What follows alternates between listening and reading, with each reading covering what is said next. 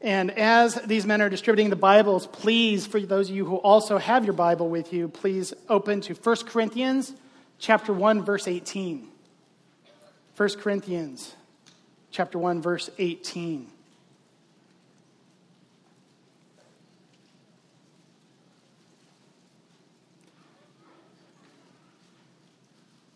As you're getting there, I want you to think about a question.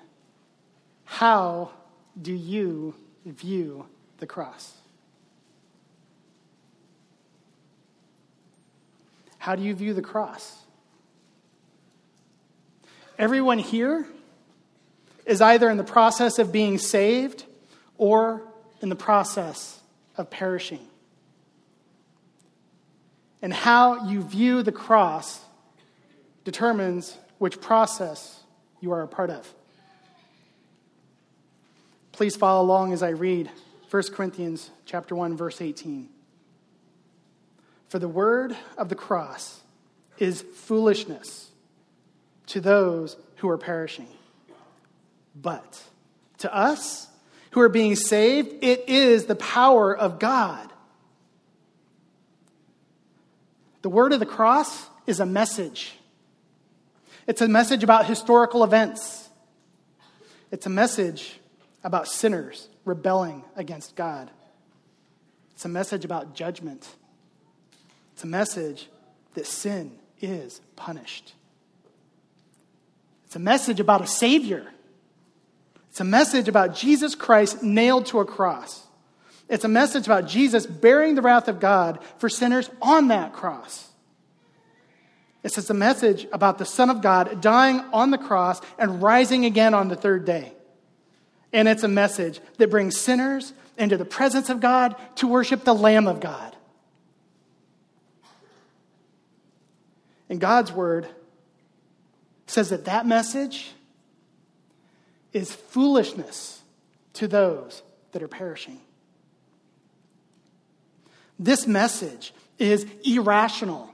It's moronic to those who are currently in the process of perishing. Those that are on that trajectory, those that never turn from their sin to follow Christ, they will have as their ultimate destination a place in hell. Maybe you're here today and you do think this message is foolish.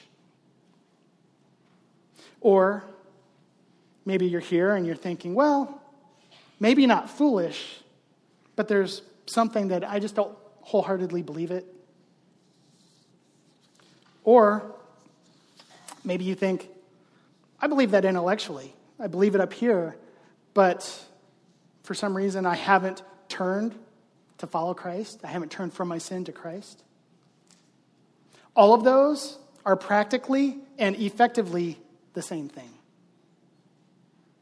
And they will all keep you in the same place as the one who is perishing. But right now, you have an opportunity to change that. You have an opportunity to turn from your sin, to repent, and turn to Christ and believe and trust in Him for the forgiveness of your sins. And if you do that, please join us. However, if you, by your own admission, desire to stay in that place, then we would just simply ask that you pass the bread and the cup by as it comes. This is a time, this is a family time where believers rejoice, where believers celebrate and proclaim the Lord's death. If you have any questions about that, please talk to the one who brought you, talk to me, talk to any of the other elders. We'd be glad to have that conversation. If you would say that you are a believer, but your heart has been hardened by sin, don't stay there. Confess that sin. Pray for God to soften your heart. Confess that sin and turn from it and join us. Believers, please look with me at that verse 18 again. For the word of the cross is foolishness to those who are perishing. But to us who are being saved, it is the power of God. In contrast to this view of the message as foolishness, Paul offers the view of the cross for what it truly is. It is the power of God. The word of the cross is the power of God.